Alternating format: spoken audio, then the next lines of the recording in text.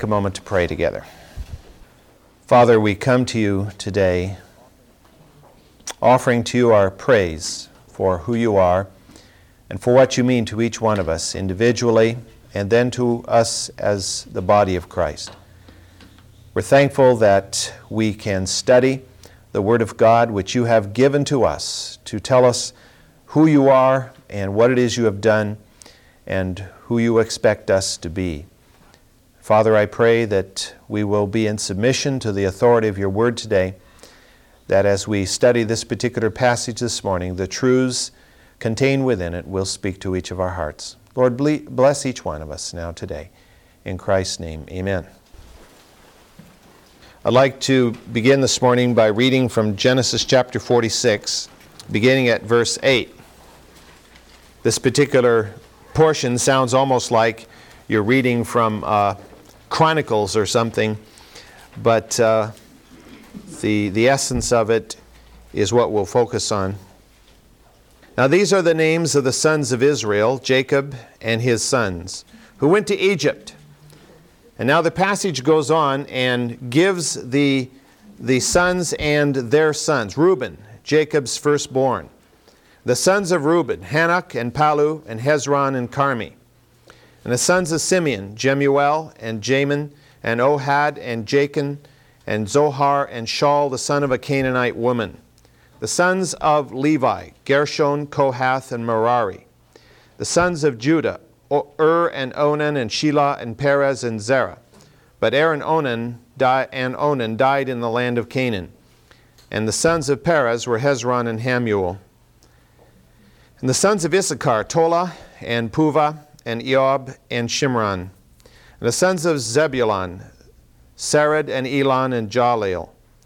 These are the sons of Leah, whom she bore to Jacob in Padan Aram, with his daughter Dinah.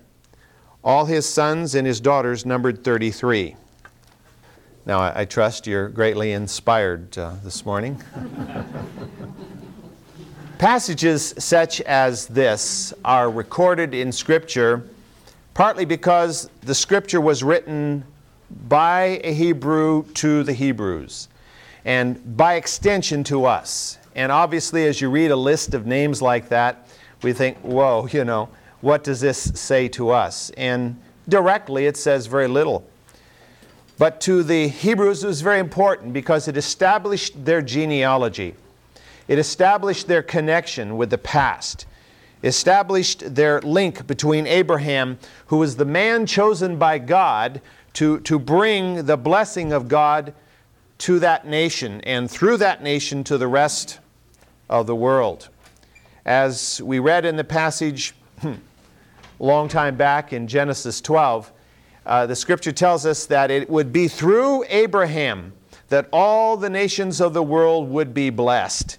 And obviously that is not because Abraham himself was specifically a person that we feel blessed by, but through him would come Messiah. And Messiah, Jesus, is the one who has blessed us and has come through the lineage of Abraham. And so as you read a passage such as this and the verses which follow, it simply is establishing the validity of that lineage. And that was very important to the Hebrew people, and it's important to us too, in the sense that we see the coming of Christ in this passage. And we need to be aware of the fact that we deal in Christianity with a conundrum, with a situation where we have a God who is the God of the universe, who is almighty, who is all-powerful, who indwells the entire universe, and yet somehow miraculously he was able to bring himself into human form in Jesus Christ. And that's, of course, the mystery of the incarnation. And we will not fully understand the incarnation this side of glory, but we have scriptural teaching as to its truth, and we trust in that truth, and we are blessed by it. Hebrew names, especially many of those that we read in this passage today, may seem strange to us. Certainly all of us have known people whose names were Jacob or Levi maybe, or Reuben, But when you get into some of the grandsons' names, we think, whoa, never heard of anybody with a name like that. The name seems strange to us partly because they named their children for other reasons than we generally do. I don't know, why did you name your children what you named them? Or why were you named what you were named? Partly it's because your parents thought, that sounds like a nice name, or they had an uncle that they really highly respected, or some movie star possibly, or some great sports figure. And so they named you, or you named your children in such a manner. But generally the Hebrews didn't do this. Certainly at times they named their children for a family member. You remember the situation with Zechariah, as he was dumb because he had unable to speak, because he had seen the angel of the Lord, and he had doubted the word that his wife, although she was an old lady, would have a baby. And that would be John the Baptist. And when she told everybody at the time of the birth what the baby's name was, they said, why would you name him John? There's nobody in your family with that name. So that implies, of course, that it was not uncommon to name a child for a family member or relative, or maybe even just because they liked the name. But normally, Hebrews named their children names that had specific meanings. A name, for example, that expressed hope for the child, that this child would become someone or something someday, would serve the Lord in some special way. Or a name that was a prophecy for the child, or a name that expressed a characteristic of the child. And we've already looked at many examples of this. For example, Esau. We have seen that Esau was named for a physical characteristic, and that was that he was ruddy, he was red, and even after he was born for a while, he was still red in complexion, and so he was called the red one, Esau. Jacob was named for a personality characteristic. He was called the supplanter, the deceiver. Later, God would give him a second name, Israel, which means prince with God. And so sometimes more than one name was applied to a given individual. Isaac, do you remember why Isaac was named? His name meant laughter, because the circumstance that surrounded his birth. How could I possibly have a child at this age, And so Isaac was born to Sarah even in her, she was about 90. It's a little bit unusual for childbirth. And so the circumstances surrounding the birth had to do with the name of that young man. Other examples include Moses. Moses means one drawn from the water. Remember, Moses was found in a basket floating in the Nile River. Some people thought children were brought by storks, but they aren't. They're brought in baskets floating in rivers. At least he was to Pharaoh's daughter. Joshua, whose name meant Savior. Isaiah, whose name meant May God save. And Nabal, whose name meant fool. So fitting to his character. I can hardly imagine that was the name his parents gave him at birth. I mean, that would be a bit of a nasty thing to do to your kid, to say, this is fool over here, But that was the name he's given in Scripture because that's how he acted. It could be that many of the names that we have in Scripture that have a specific meaning were not the names given originally by the parent, but were a name that became applied to the person. It's like down through the pages of history, many of us aren't aware of the real name of some of the great people of history. One of the most important examples I can think of is Plato. Most of us think of Plato, that was his name, but that wasn't his name. His name was Aristocles. But he was called Plato because it was a nickname applied to him because he had unusually broad shoulders, and so he was called the broad-shouldered one, Plato, rather than by his name. And this happens down through history. And so how many times did this happen in Scripture? We don't know. Some of the strange names come to us because they reflect hope, they reflect prophecy, they reflect a physical or personality characteristic, as I've already noted. They may reflect commemoration of a relative or maybe some event that was important in the family or the history of the nation. Circumstances at birth. Remember when Rachel gave birth to Benjamin? She said, your name is Benoni, son of sorrow, because she was dying and died right after the birth of her son. But Jacob came along and said, I will not saddle my child with the name son of sorrow, because that will always remind me of the death of my beloved wife. And so he renamed him Benjamin, son of my right hand, as a name of hope that this young man would become the strength of Jacob in Jacob's old years. And so that was a name that was prophetic. Hopefully, it certainly reflected the desire on the part of Jacob for this young man. Some people were named as an admonition. For example, Zedekiah, whose name meant righteousness. And all of us have certainly heard of Ichabod, right? Who was named at the time of disaster in Israel, and his name meant the glory of the Lord has departed. In this particular passage, we have the children of Leah mentioned first, and they're listed in order of their birth. We have the statement that Reuben had 4 sons. And secondly, we have the statement of the second-born, Simeon, that he had 6 sons. But you'll notice as you read through that passage, nothing special is mentioned about Reuben. Reuben had 4 sons, period. And that's the end of it. And as you read later on, towards the end of the book of Genesis, when Jacob gives his prophecy concerning his sons, it's kind of a rehashing of the past 2. He refers to Reuben as unstable as water. And it seems to carry on down at least through the first generation after Reuben. But we're told in this passage that Simeon has 6 sons, one of whom was the son of a Canaanitess. And we might say, why is that specifically mentioned? Well, we can't be certain, of course, why. Does that mean that Shaul was illegitimate? We know from our previous study about Judah. Remember, Judah married a Canaanitess. And the scripture talked about him marrying this Canaanitess. And 2 of the sons born to that Canaanitess committed vile sin in the eyes of God, and God snuffed them out. But yet one son did survive, born of that same woman.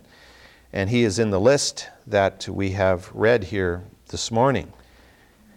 Why is she not mentioned here when we come down to Judah? There's no mention in the passage we read about Judah, about his wife being a Canaanitess, none whatsoever. Who were the sons? Who were the wives of Jacob's sons? Who were they? Do we know their names? Do we know their country of origin? We really don't for most of them. Were any of them women from Padan Aram, as Rebekah had been, as Leah and Rachel had been? Did Jacob see to it that his sons also got wives from the old family homeland up in Padan Aram, modern-day Syria? Or were those wives possibly daughters or granddaughters of Esau, or of Ishmael, or even of Keturah? Remember, Keturah by Abraham had 6 sons. And by now they, of course, have had probably many children. Were some of the wives of the sons from those families? Apparently, most of them did not marry Canaanitesses. In fact, Kylan Delitzsch, who is one of the old 19th century, the 2 commentators on this say that this is mentioned because it was so unusual. Jacob's sons did not marry Canaanitesses, and therefore this was an unusual situation, and that's why it's mentioned here. But it's kind of interesting. It's not so unfitting to Simeon, because Simeon has been kind of a jerk all along, it seems. And for him to have married a Canaanitess probably would fit with his normal rash activities. But one of the interesting things that you'll find out if you follow through with this was that Simeon, remember the man who with his brother Levi butchered the population of the city of Shechem? And who probably was this instigator of the selling of Joseph into captivity, who was the one kept in prison by Joseph down in Egypt. This same Simeon is the tribe who would have the very smallest number of descendants at the time of the Exodus. the very smallest number of descendants. And later in the history of Israel, in the land, Simeon would be the one tribe, besides Levi, that seemed to be nebulous in terms of its place of existence. Simeon supposedly was given certain territory, but they ended up living within the confines of the greater tribe of Judah. And of course, Levi was scattered throughout the whole of Israel and was not given a specific territory. Very interesting when you think about that, relative to how these brothers acted. We're told that the third son, Levi, had 3 sons. And by the way, his tribe would be the second smallest of the 12 tribes at the time of the Exodus. So Simeon and Levi, the two whom Jacob said, "These were rash men who caused me all kinds of trouble," they would actually reproduce as the 2 smallest tribes later on at the time of the Exodus. But from Levi would come 2 of the greatest men in the history of Israel, Moses and Aaron. Tells us a lot about the character of God, you know. If we are in disobedience, God does not bless. But even out of the midst of disobedience, sometimes God will raise something good up. It's like the story that certainly all of us have heard at one time or another, how a preacher was preaching in a certain area in a certain congregation, and it was a very liberal church, and the preacher didn't even believe in the incarnation or the virgin birth or the literal truth of the Scripture, and he was just kind of a pie in the sky, pious platitude type preacher, the kind that most of us would just as soon stay home and do nothing as go listen to. And yet some people came to know Christ sitting in under such a ministry. And that's not because this man was so great. It's because God is faithful. And if some inkling of His Word gets out there, God can use it to convict and change a heart. It's God who brings us into His kingdom anyway, not the finest of preachers. Billy Graham is not winning people into the kingdom by his flesh or his strength or his ability. People are coming to Christ because God's Spirit is working and changing lives. And so in spite of Levi's failures, God will raise up from his line not only the tribe of all the priests, but Aaron and Moses, 2 of the greatest men in the history of all Israel. And then Judah. Judah comes along, 5 sons and 2 grandsons. And here we have this little parenthetical statement, but 2 of the sons, and Onan, aren't counted because they were dead. They'd already been smitten, removed from the scene, because they had sinned grossly in the eyes of God and purposefully against God. And therefore God had removed them. Now Judah, of course, would be the tribe through which Messiah would come one day. It's really interesting when you think about it. Because the remaining son directly of Judah by his wife, his true wife, was the son of a Canaanitess. And the other 2 sons were actually his sons by his daughter-in-law. The woman who had married the first 2 sons, but had not been given his 3rd son. And remember, she played the role of a harlot and got impregnated by her father-in-law. And so the daughter-in-law became the wife in effect, although not. He didn't take her as his wife, but she became the mother of these 2. And yet it is from this line that Messiah would come, which is just such a powerful statement of the grace of God and the mercy of God. And helps us, I think, all to see that none of us can stand before God and say, I come from a finer line than Joe Blow or Sally Smith over here, and therefore I deserve more blessing from God. That's ridiculous. The human race is polluted from Adam and Eve to this very day, and there is no fine line amongst the human beings. We're all as guilty before God as any others. And therefore, it's God by His mercy that any of us stand here today, let alone that God would so choose to raise up a Messiah through a Canaanitess or a Moabitess or whatever else was in the line coming down to the 1st century. What's interesting is that the tribe of Judah would become second only to the tribe of Joseph in size. The tribe of Judah would be almost 4 times as large as either Simeon or Levi at the time of the Exodus. And of course, a whole portion of Israel would be named for this tribe, Judah. And as I mentioned to you before, we would still commemorate that name in what we call the Hebrew people today, the Jews, the children of Judah.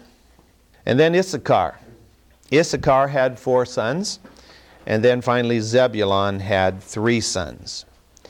Now these are the descendants of Jacob through Leah. Where is Leah? Well, apparently Leah is already in the ground.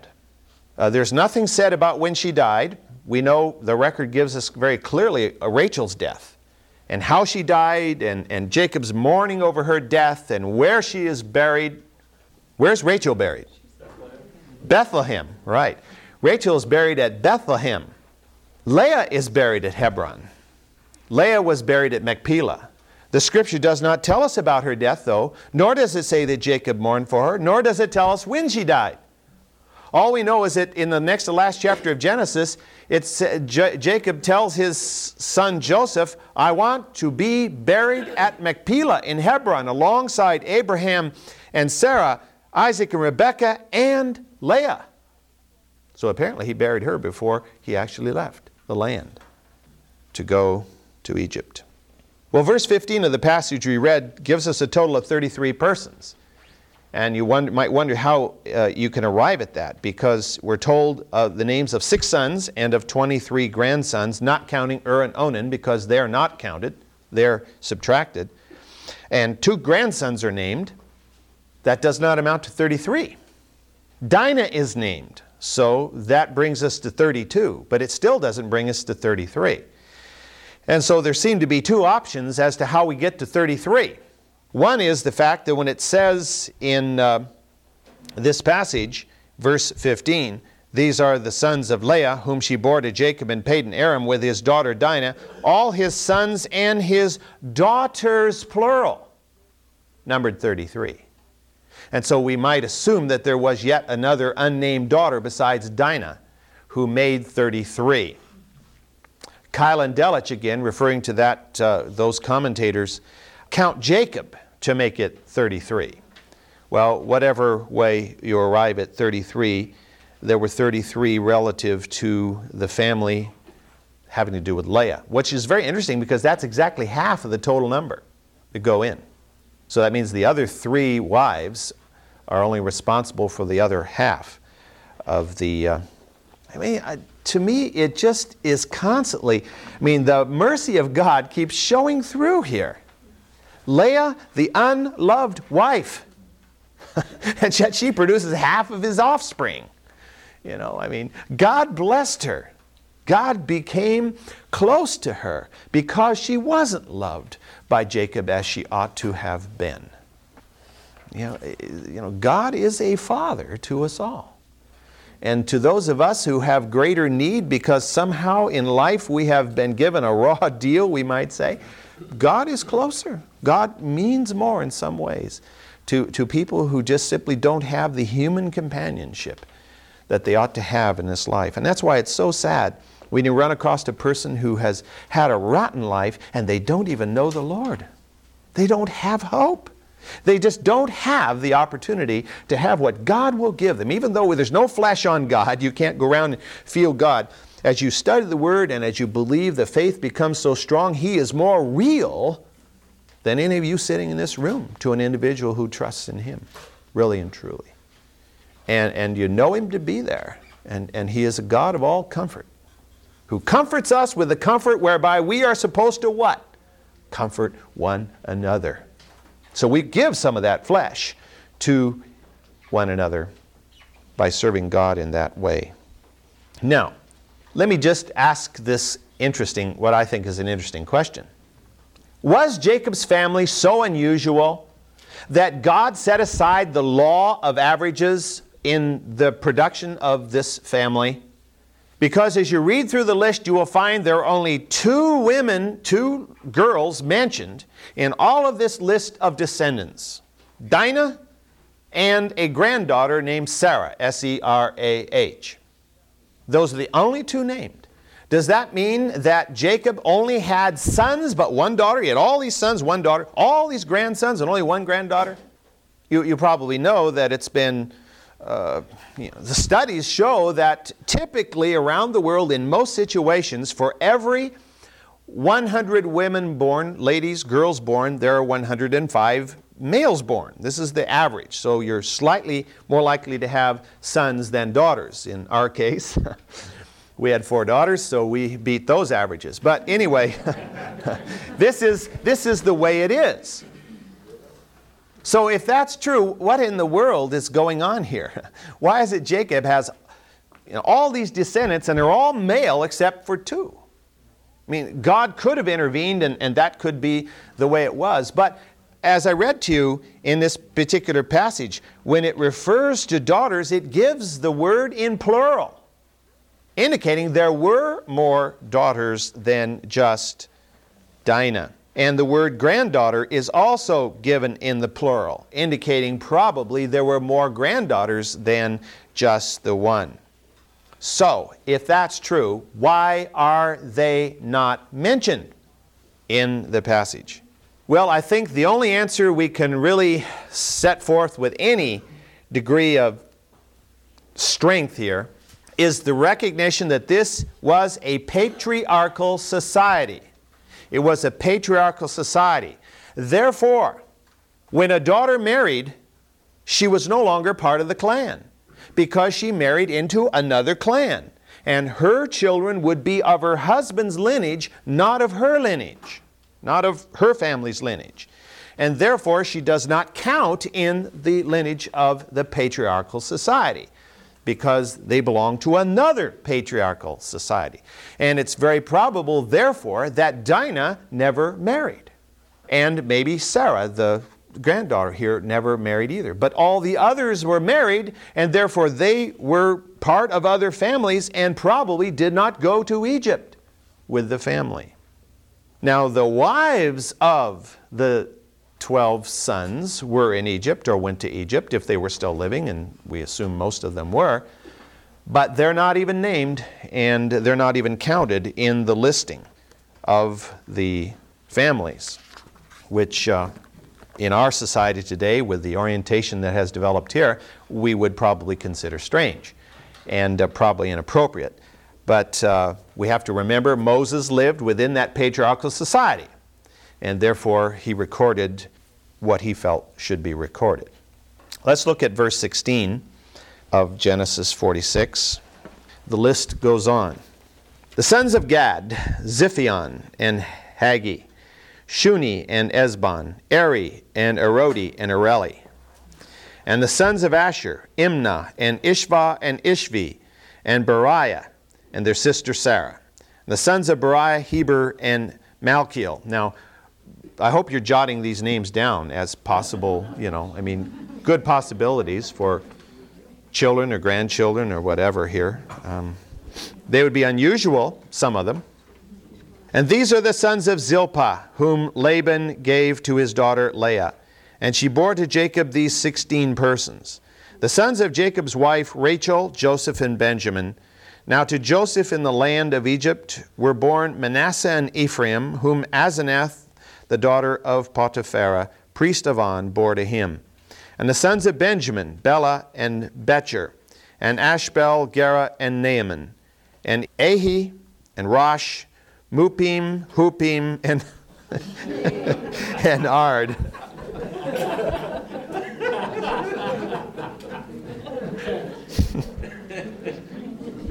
What do we have? Manny, Mo, and Jack? Or here we have Mupim, Hupim, and Ard. These are the sons of Rachel who were born to Jacob. There were 14 persons in all. The sons of Dan, Hushim. The sons of Naphtali, Jaziel, Guni, Jezer, and Shillem.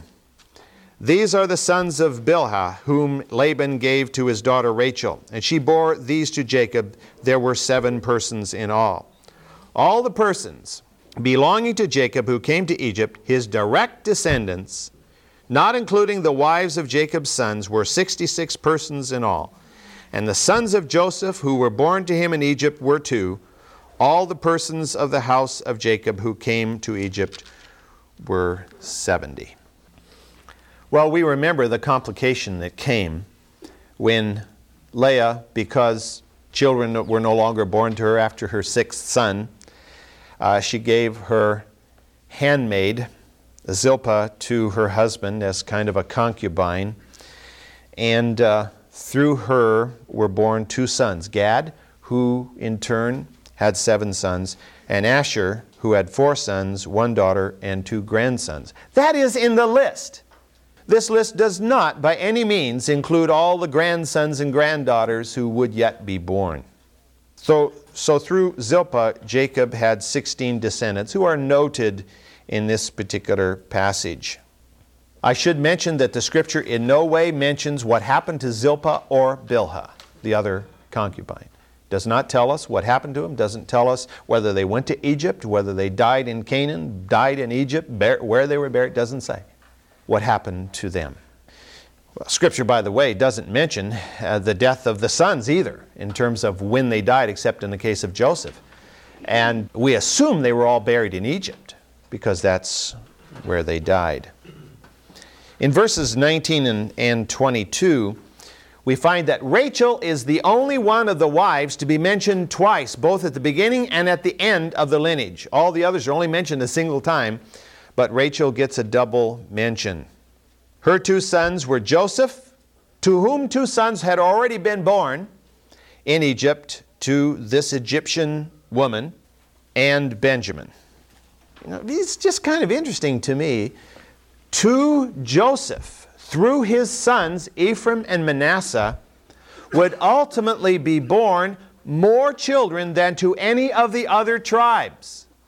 The tribe of Joseph would be the largest tribe at the time of the Exodus, 85,000 males. And of course, you double that at least for females, would be born to the tribe of Joseph by the time of the Exodus. 85,000 to Joseph. And that's interesting because, of course, Joseph came very late in the list. I mean, next to last of the sons, and then Benjamin the very last.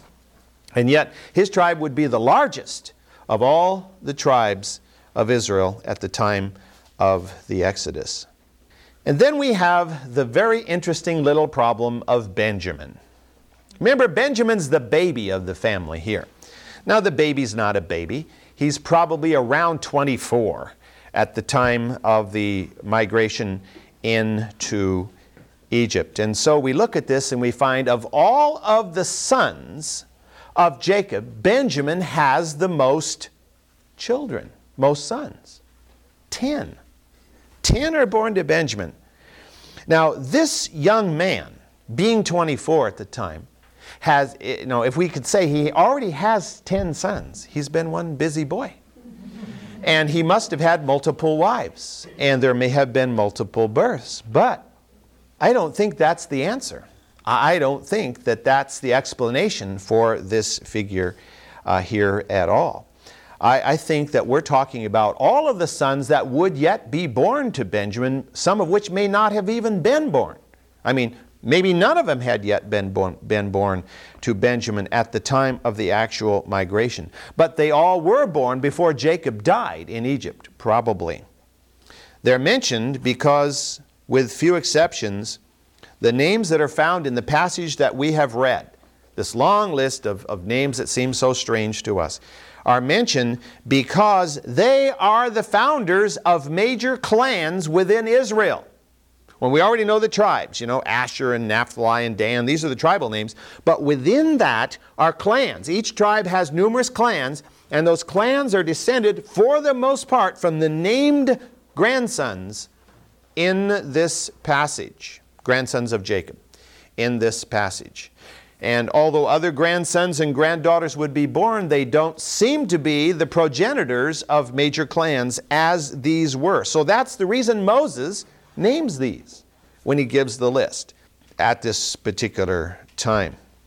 Now, as Westerners, whose thought is mostly descended from the way the ancient Greeks thought, very rationalistic, very oriented towards empirical thinking, We say, well, if the scripture says Jacob went into Egypt with 66 people, there had to be 66 people. 1, 2, 3. You could count them at the time they crossed the border.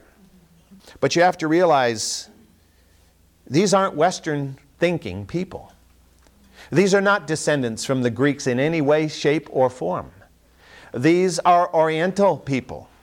They think with a different style of thought. And to the ancient Hebrew mind, some of those who made the trip may not have even been born yet, but they were as good as having been born because they were, quote, in the loins of their father or their grandfather. And so you have this in the loins concept. We don't normally think that way, do we? Of the fact that this young couple who have just gotten married and they have no children, they are potential parents, but in God's eyes, their children are already in existence because God knew every person before the foundation of the world. And God is not surprised. Oh, well, look at that. They had a son. God is already aware of all of this. In fact, the Scripture tells us that He has ordained us from before the foundation of the world. And so this in the loins concept is part of Hebrew thinking. And it's not irrational at all. It just seems foreign to the way we think. Turn to Hebrews, if you will. Chapter 7. We'll see this illustrated. Hebrews chapter 7, beginning at verse 4.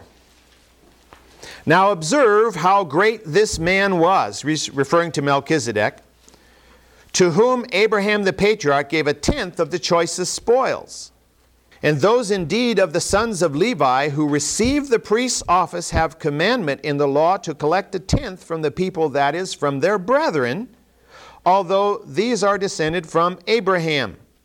But the one whose genealogy is not traced from them, again referring to Melchizedek, collected a tenth from Abraham and blessed the one who had the promises. And of course, the Hebrews is trying to point out the fact that this Melchizedek was a great one. And most of us, I think, believe that he was a theophany, a Christophany here.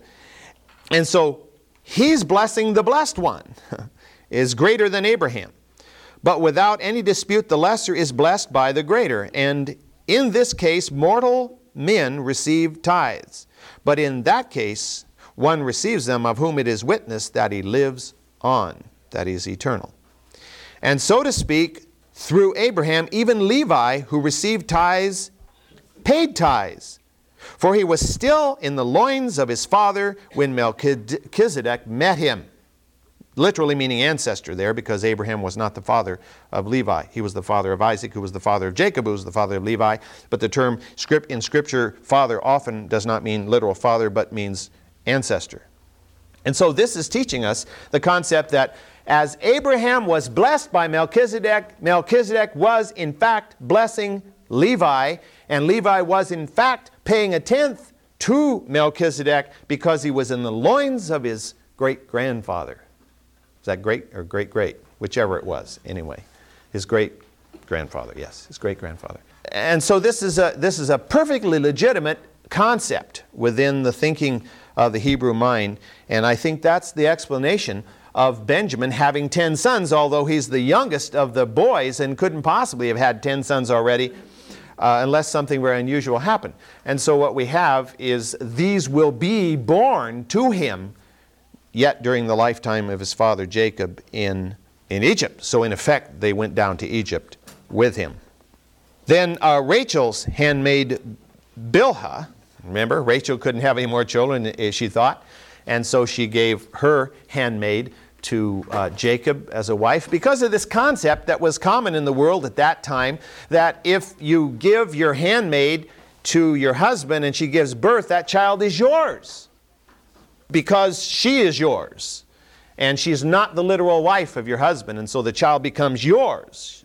She is a surrogate mother, in effect. So anyway, Jacob ends up with all these wives, and Bilhah is responsible for the last two sons in this list, and that is Dan, who had one son, and Naphtali, who had 4 sons. Now, if we add the numbers together that we have read in these passages, in 15, 18, 22, and 25, we arrive at 70. The 70 that is mentioned in the last verse that we read, verse 27. But in verse 26, the number mentioned is 66. So we understand the 70 refers to everybody, including Joseph and his 2 sons who were already in Egypt, and refers also to Jacob. So if you take those 4 from the 70, you get the 66 who came down with Jacob into the land of Egypt. Deuteronomy chapter 10, verse 22. This confirms the figure given in Genesis. Your fathers went down to Egypt, 70 persons in all, the total corpus, including Joseph and his 2 sons. And now the Lord your God has made you as numerous as the stars of heaven. Now we have to understand, of course, that verse is speaking in the sense of figurative thought. It's not literally saying that if you counted up all the descendants of Jacob, that you would have the same number as there are stars in heaven. I mean, that's, of course, absurd. We know that. But, of course, we have to also recognize in the day in which the Bible was written, the day of Moses, the only stars you knew about were the ones you could see. And it's been estimated that if you could walk all around the world and count all the separate stars, even with good eyes, you could only count about 6,000 stars. Individual, clearly defined stars. Whereas, of course, we know there are hundreds of trillions and trillions of trillions of stars out there. So it's a figurative speech. Your children will be like the stars of the heaven in number. Well, we know when they actually exited the land of Egypt to go to Israel, there were about 2 million of them altogether, give or take a few, which is a long ways from the number of stars in heaven. But again, that's a figurative speech. Now, in Genesis chapter 48, we have an inference that I think is significant. We have an inference that Jacob had more grandsons and granddaughters than are listed here. In Genesis 48, verses 5 and 6, now your 2 sons, who were born to you in the land of Egypt, he's talking to Joseph, before I came to you in Egypt, are mine. Jacob claimed Ephraim and Manasseh as his sons. In other words, he elevated them from grandson status to son status, even as Reuben and Simeon are. But your offspring that have been born after them shall be yours. They shall be called by the names of their brothers in their inheritance, which implies that Joseph had other children besides Ephraim and Manasseh. And therefore we have, I think, a clear understanding that there were other grandsons and other great-grandsons born to Jacob than are in the list, and that there were granddaughters and daughters born to Jacob and great-granddaughters that are not even inferred in the passage that we assume were born also. So what we have to understand is the named people are so named because later on in the chronology they will have a special significance. They will be clan leaders of important clans. Those that aren't mentioned, they were there, but they played no major role. Turn to see this illustrated in Numbers chapter 26. Moses is commanded to take a census of the people. Verse 4. Take a census of the people from 20 years old and upward, as the Lord has commanded Moses. Now the sons of Israel who came out of the land of Egypt were, and now we have this big long list, which we're not going to read, but just a little bit of it here. Reuben, Israel's firstborn. The sons of Reuben, of Hanok, the family of the Hanokites. That's a clan within the tribe of Reuben. Palu, the family of the Paluites. That's another clan within the tribe of Reuben. Of Hezron, the family of the Hezronites. Of Carmi, the family of the Carmites. These are the families or the clans of the Reubenites. And those who were numbered of them were 43,730. Now those 4 clans or whatever it is there, 1, 2, 3, 4, those 4 clans probably didn't each have 10,000 descendants. There were probably other clans, but they were not significant clans as far as the record was concerned. As you go down through the whole tribal list, you'll find the same thing. All right, back to Genesis chapter 46. Let me read this passage, and you can kind of chew on it in your mind, because we don't have time to develop it today. But there's some wonderful things in this passage. Genesis 46, verse 28. Now he sent Judah before him to Joseph, to point out the way before him to Goshen. And they came into the land of Goshen. And Joseph prepared his chariot, and went up to Goshen to meet his father Israel. And as soon as he appeared before him, he fell on his neck, and wept on his neck a long time. Then Israel said to Joseph, Now let me die, since I have seen your face, and that you are still alive. And Joseph said to his brothers and to his father's household, I will go up and tell Pharaoh, and will say to him, My brothers and my father's household, who were in the land of Canaan, have come to me. And the men are shepherds, for they have been keepers of livestock, and they have brought their flocks and their herds and all that they have. And it shall come about when Pharaoh calls you and says, What is your occupation? That you shall say, Your servants have been keepers of livestock from our youth even until now, both we and our fathers, that you may live in the land of Goshen, for every shepherd is loathsome to the Egyptians. There is high drama in that passage.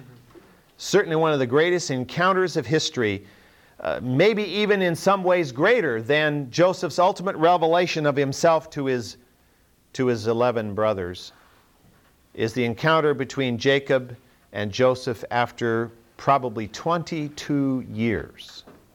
Well over half of Joseph's life. And for a son who was the beloved of his father, this has got to be drama at its highest.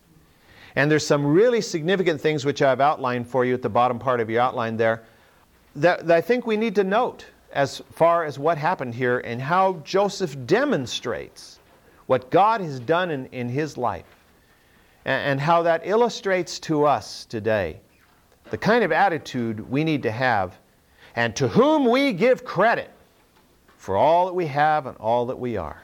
Because we certainly have no right to take credit for ourselves. Because it is of God that we are blessed. And it is of God that we have the next breath to draw. And Joseph is a prime example of the truth of that concept.